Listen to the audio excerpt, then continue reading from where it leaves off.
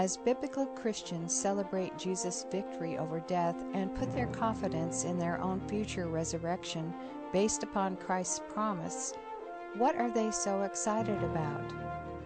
Why doesn't God simply allow those who have died to remain some kind of disembodied spirit without all this stress on taking on a new body? Let's join our study leader Dave Wyrtzen as he exposes the conclusion to 1 Corinthians chapter 15 in a study he has titled Full Bloom. If you're a Christian, if you're a follower of Jesus, then 1 Corinthians 15 says that the essence of our faith is the fact that Christ rose again from the dead. Now, as I've talked to people down through the years about the resurrection, one of the things that's always raised, in fact, it was raised just a couple weeks ago. Dave, are you telling me that God's going to take all these decaying bones, like on the news the other day, they found a bunch of bones down in Cleburne, I think it was. And they had a great big police investigation about it. And on the news, they had this gruesome thing of having all these human bones put out on a hill. You mean to tell me, Dave, that God's going to get all those bones and he's going to gather them together and he's going to resuscitate us? In other words, he's going to resurrect us like he did with Lazarus. He's going to take someone that's in the grave clothes, and he's going to resuscitate him. Kind of like a very long artificial respiration. He's going to bring him back to life, bring all that stuff back together again. And then someone says, okay, now that's not too hard to imagine of people that have been buried. And we don't usually think that much about the fact that the person becomes dust and we still have a remembrance of what their body was like. But then someone says, what about those people that were eaten at sea? I mean, they died at sea and they threw them overboard and Jaws came along. And a little piece of Harry ended up in the Indian Ocean. And another piece ended up in the Pacific Ocean because Jaws 1 was swallowed by Jaws 2. And it goes on that we've got little bits of Harry involved in all of these different sea creatures all over the world. And the skeptic laughs and says, you Christians believe in Easter. You believe in a resurrection. Man alive, that's impossible. It's just like the old Pharisees, the old Sadducees. They laughed at the belief of the resurrection because they said, you know, how could we ever be raised? And then they used the illustration of a dear lady that killed 7 of her husbands. She didn't murder them. Evidently, she was hard to live in because she just kept bopping off. Every one of her husbands kept dying. And when in the resurrection, the Sadducees said, whose wife will she be? She was married all 7 of these fellas. It's the same old story. Some of you are sitting out there and you say, man alive, this resurrection story doesn't make any sense. And today I want you to look at 1 Corinthians chapter 15, beginning with verse 35, because the Apostle Paul is going to deal with just that skeptic's question when in verse 35 of chapter 15 he says this. But someone may ask, the fellow that I've been talking about, someone may ask, how are the dead raised? With what kind of body will they come? And that's the question that we want to answer today.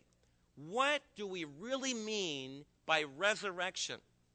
And second of all, what kind of a body are believers going to have when they are raised? Let's bow our heads in a word of prayer. Heavenly Father, I would pray that you would help each one of us to be believers like Mark. Father, it's very easy for us as we look at the spring flowers blossoming, we think of the unbelievable power of new life in the springtime, to take that for granted. But I pray that you will help us to realize that as the author of creation, that you are literally proclaiming to us, you are screaming to us, that it is totally foolish, totally naive, to think that a bulb-like, ugly existence just in this life is all there is. And Heavenly Father, I would pray that you would help us not just to speak orthodox ideas about the resurrection, but, oh Lord, I would pray that your Holy Spirit would breathe through my personality, and breathe into this group and make it a very special time for growth in our faith, for a more clear understanding of what you're really teaching about the resurrection. So take your Holy Spirit and use his word through the Apostle Paul to help us understand that resurrection is not resuscitation. Help us to understand that with God all things are possible. And Lord, I just would pray that maybe someone that's been like Willie and living just in the winter of life, not having any hope for life everlasting, thinking it was very realistic and very avant-garde and intellectual, I'd ask you, Lord, that they would realize that you have a special message for them, that your Son, Jesus Christ, genuinely in history conquered death. And he's alive in creation today. In the presence of his Spirit, he's here with us. And he wants to confront each and every one of us with his love, with his transforming power, with the hope of eternal life that will last forever. In Jesus' name we pray. Amen.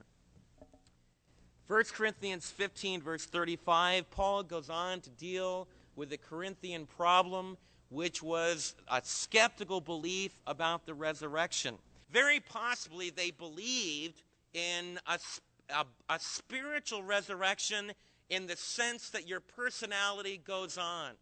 In fact, to be honest with you, there's very few of us in the audience that could really hold that when we die, that's just the end. People like to talk like that, but I've never done a funeral where people said, oh, that's it. You know, don't worry about it. We don't need to worry about any funeral director. That's just it. We don't need a service or anything. Just end it and let the good times roll. Now, I've heard of a few services that were like that. I've never done one like that. We all get very religious at funerals.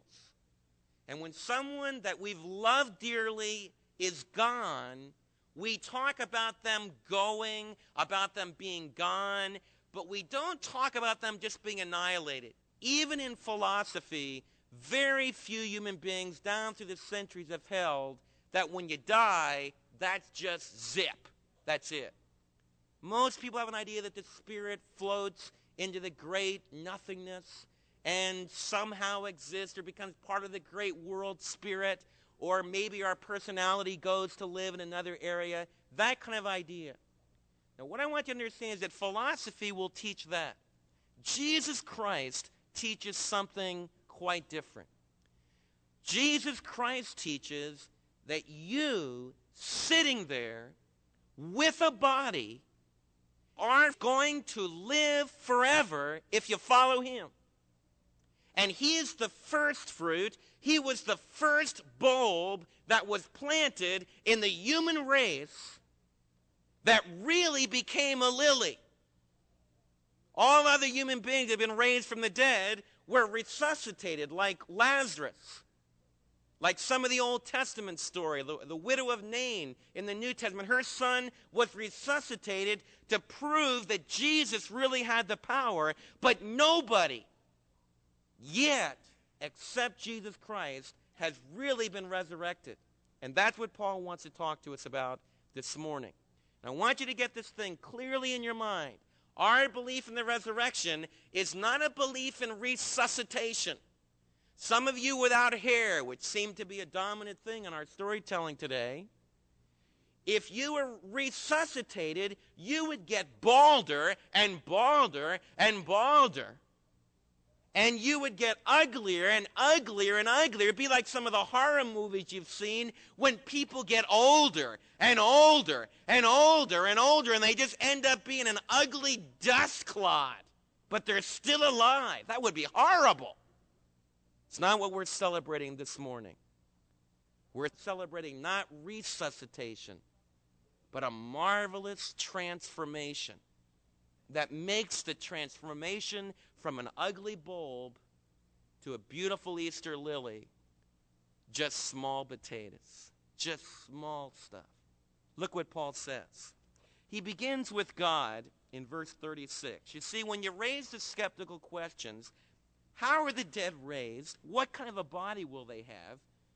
Paul begins by focusing our mind on the fact that with God, All things are possible. And if you don't take God into account, you're going to be foolish. Now, I'm not calling you foolish. If you don't believe in the resurrection today, as taught in 1 Corinthians 15, you are foolish. But I'm not calling you that. God is. Because in my own strength, I'm just as foolish as you. But what Paul wants us to understand is that if you don't believe that there's an eternal life found in Jesus, if you don't believe there's a transformation, you're saying, this is all I'm ever going to be. I am this ugly bulb, and I'm going to go for it as an ugly bulb, and I'm going to have all the good times I can as an ugly bulb, but that's all there is. And if you think about it, if you were an ugly bulb talking with another bulb early in the fall and in the early winter, it would look very realistic. I mean, who would ever believe this could become that? That's crazy. But none of you think it is crazy. In fact, it's just everyday, normal fall, winter, spring. But think about it. If this was the only existence that you'd seen, and all you had was a promise of that, then you would say, Mark's very naive. A lot of the people that you work with think this whole thing is just a bunch of religious hocus pocus, some big dream. And what I want you to understand is that a lot of churches are falling into the area where it is just kind of a nice story, a nice dream. What I want you to understand this morning is that that's not going to help you. It's not going to give life to your entire being. It's not going to cause you to have a meaning for living. So Paul's telling us, no, it's not just a story. It's not just something I made up. It's true. And he says, you're foolish if you don't believe it. I don't care if you have a PhD. I don't care if you've read philosophy like crazy. If you don't believe that man's going to go from this to this, then you're the one that has a problem and not my little girl that sings, Jesus loves me, this I know, for the Bible tells me so. So Paul says, how foolish not to believe. Then he tells us why it's foolish. What you sow does not come to life unless it dies. Verse 37. When you sow, you do not plant the body that will be. Now, I might do this. I might take this beautiful lily and plant it. But that would be foolish. It's not what we do. We take the bulb and we plant that. That's what Paul's bringing out. Now, notice what he says. We take wheat or something else, and it's just a seed. Verse 38. But God gives it a body as he has determined, and to each kind of seed he gives its own body. What Paul is saying is, in this springtime, all of you that are farmers, all of you that are gardeners, take a look at the seeds that you planted. How many of you have planted seeds this spring? What did the seeds look like? Beautiful, aren't they? Majestic, glorious. How many of you have ever looked like at a lettuce seed and God, what an unbelievably beautiful nothing. You see, there's nothing glorious about it. But you all sowed that seed. And what Paul is telling us is that in the normal flow of sowing and reaping, there's an unbelievable miracle that takes place. And if you're a biologist this morning, then you ought to be a Christian biologist.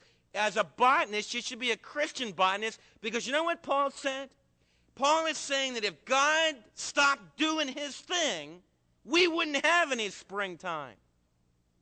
Because Paul is saying that God is involved in his creation, and he's saying that he gives a body. He creates lilies. That's one body, really a beautiful one. And he creates lettuce, not quite as majestic as lilies. He creates wheat.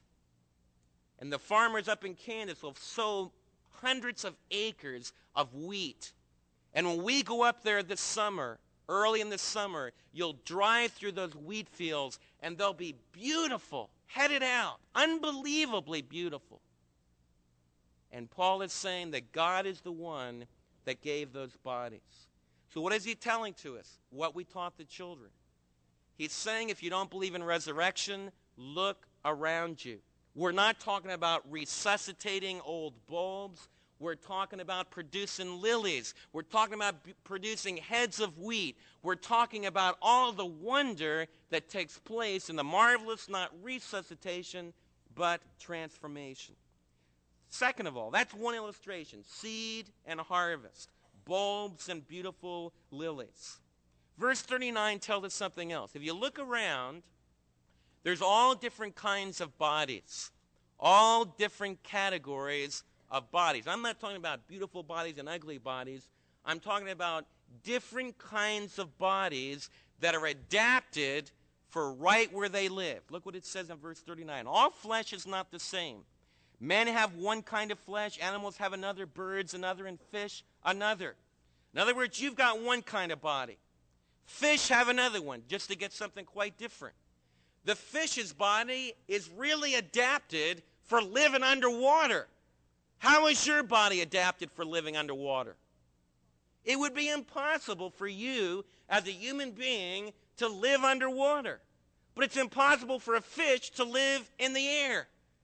And what the Scripture is telling us here is that just as certainly as God gave you a physical body that's specifically adapted for life on this planet, for breathing air, for eating food, and just like he gave fish just the right body to live in the water, by analogy, Paul is telling us we're going to be given a body, which we're going to find out later in this text, is a spiritual body, which doesn't mean it's not real, but it means it is different, that's not adapted to live in this earth, but is adapted to live in the heavenly earth.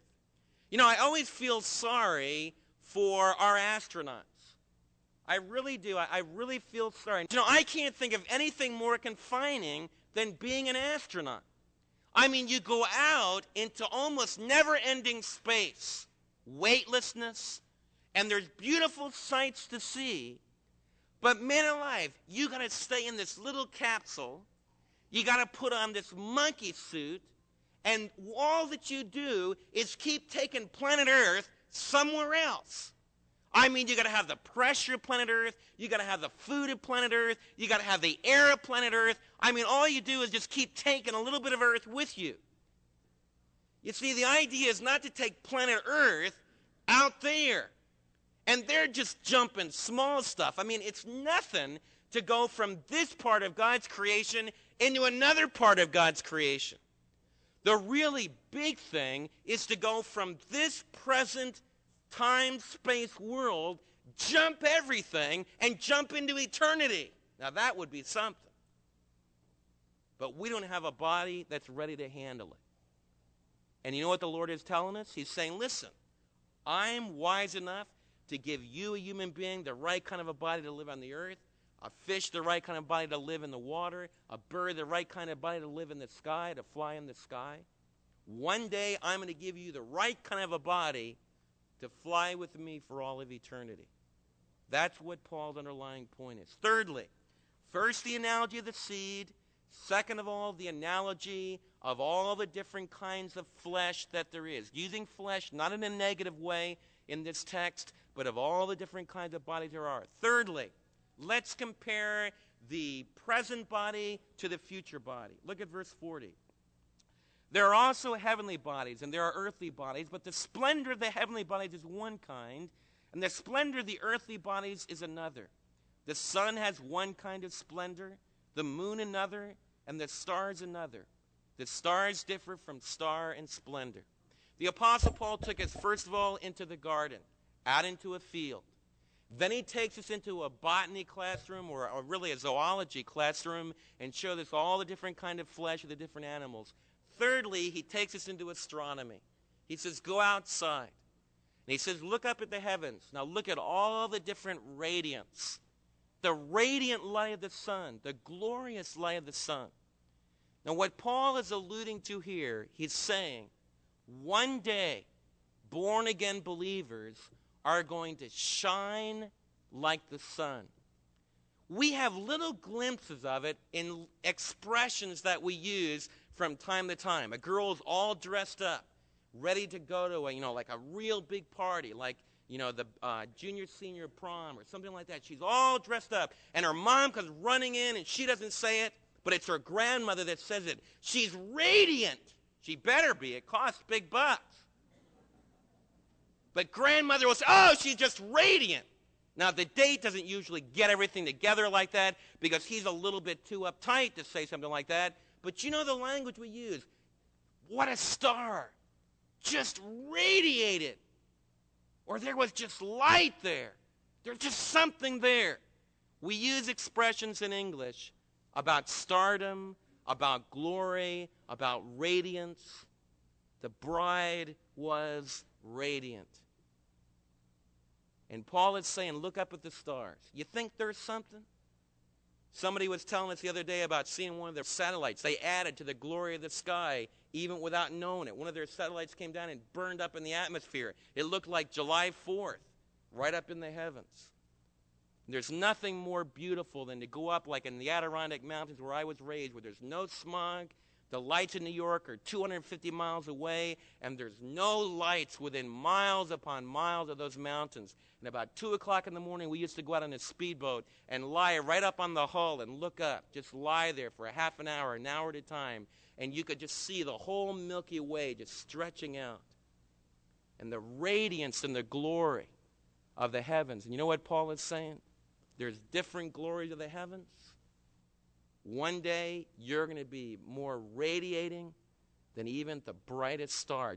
God told Daniel, those that are righteous will shine like thee. Tell me. The stars, tell me.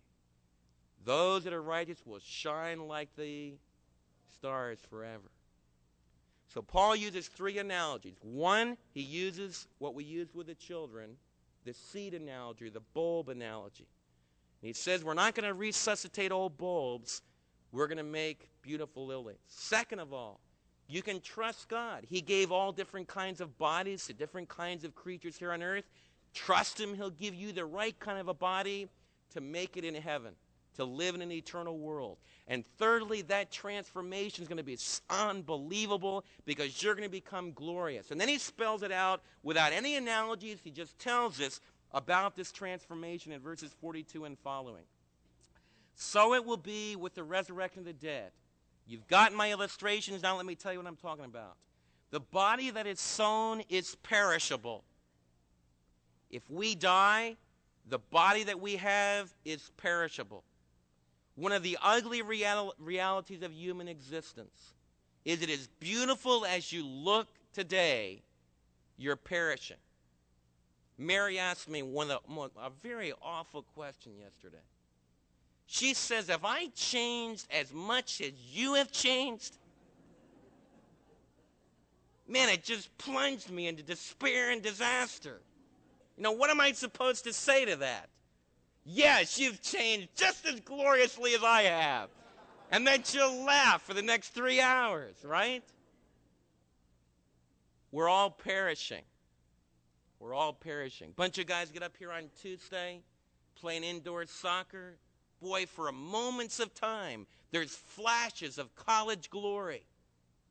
And then there's the agony of defeat. Because we're all perishing. The neat thing about being a believer is that you realize you're going to perish for a little while. And the ultimate perishing for this physical body is when we die. And Mary and I have been there, and a lot of you have been there. One of the worst downs, one of the ugliest pains, one of the most severe sledgehammer blows is to put a loved one in the grave. It's perishing. And I've shared with you in the past how when Mary's dad and I, Pastor Van Camp and I, were in the Holy Land looking at an archaeological reproduction of a dig. And they had a dig that was done where they discovered some bones that were about 3,000 years old in the Rockefeller Museum. It was all set up. And I had gone through the museum, looking at all the exhibits, looking at all the jewelry, and said, well, it doesn't look that much different from what, is present today and everything. And I just kind of left Dad behind. And then I looked back, and he was standing in front of this glass case, and he was weeping. I went over to him. I said, what's the matter, Dad? He said, look at that. I looked, and there was a grave with the decaying bones. And he just began to sob and says, my boy, that's what's happening to him. Paul says, no. Just physically. But not in reality, because what is sown perishable, it's going to be raised imperishable. And that changes darkness to light. It changes tears of ugly, gloomy despair and cynicism and a philosophy and a way of looking at life that will ruin everything that counts into glorious dawn. Praise God. What a confidence. I pray that each of you will read over 1 Corinthians chapter 15 and in thinking about the resurrection, begin to experience this glorious dawn in your heart. Hope you can listen again next week as Dave will continue to talk about the imperishable existence we can now enjoy in Christ. Until then, remember, He left the tomb behind. So can you by simply trusting Him.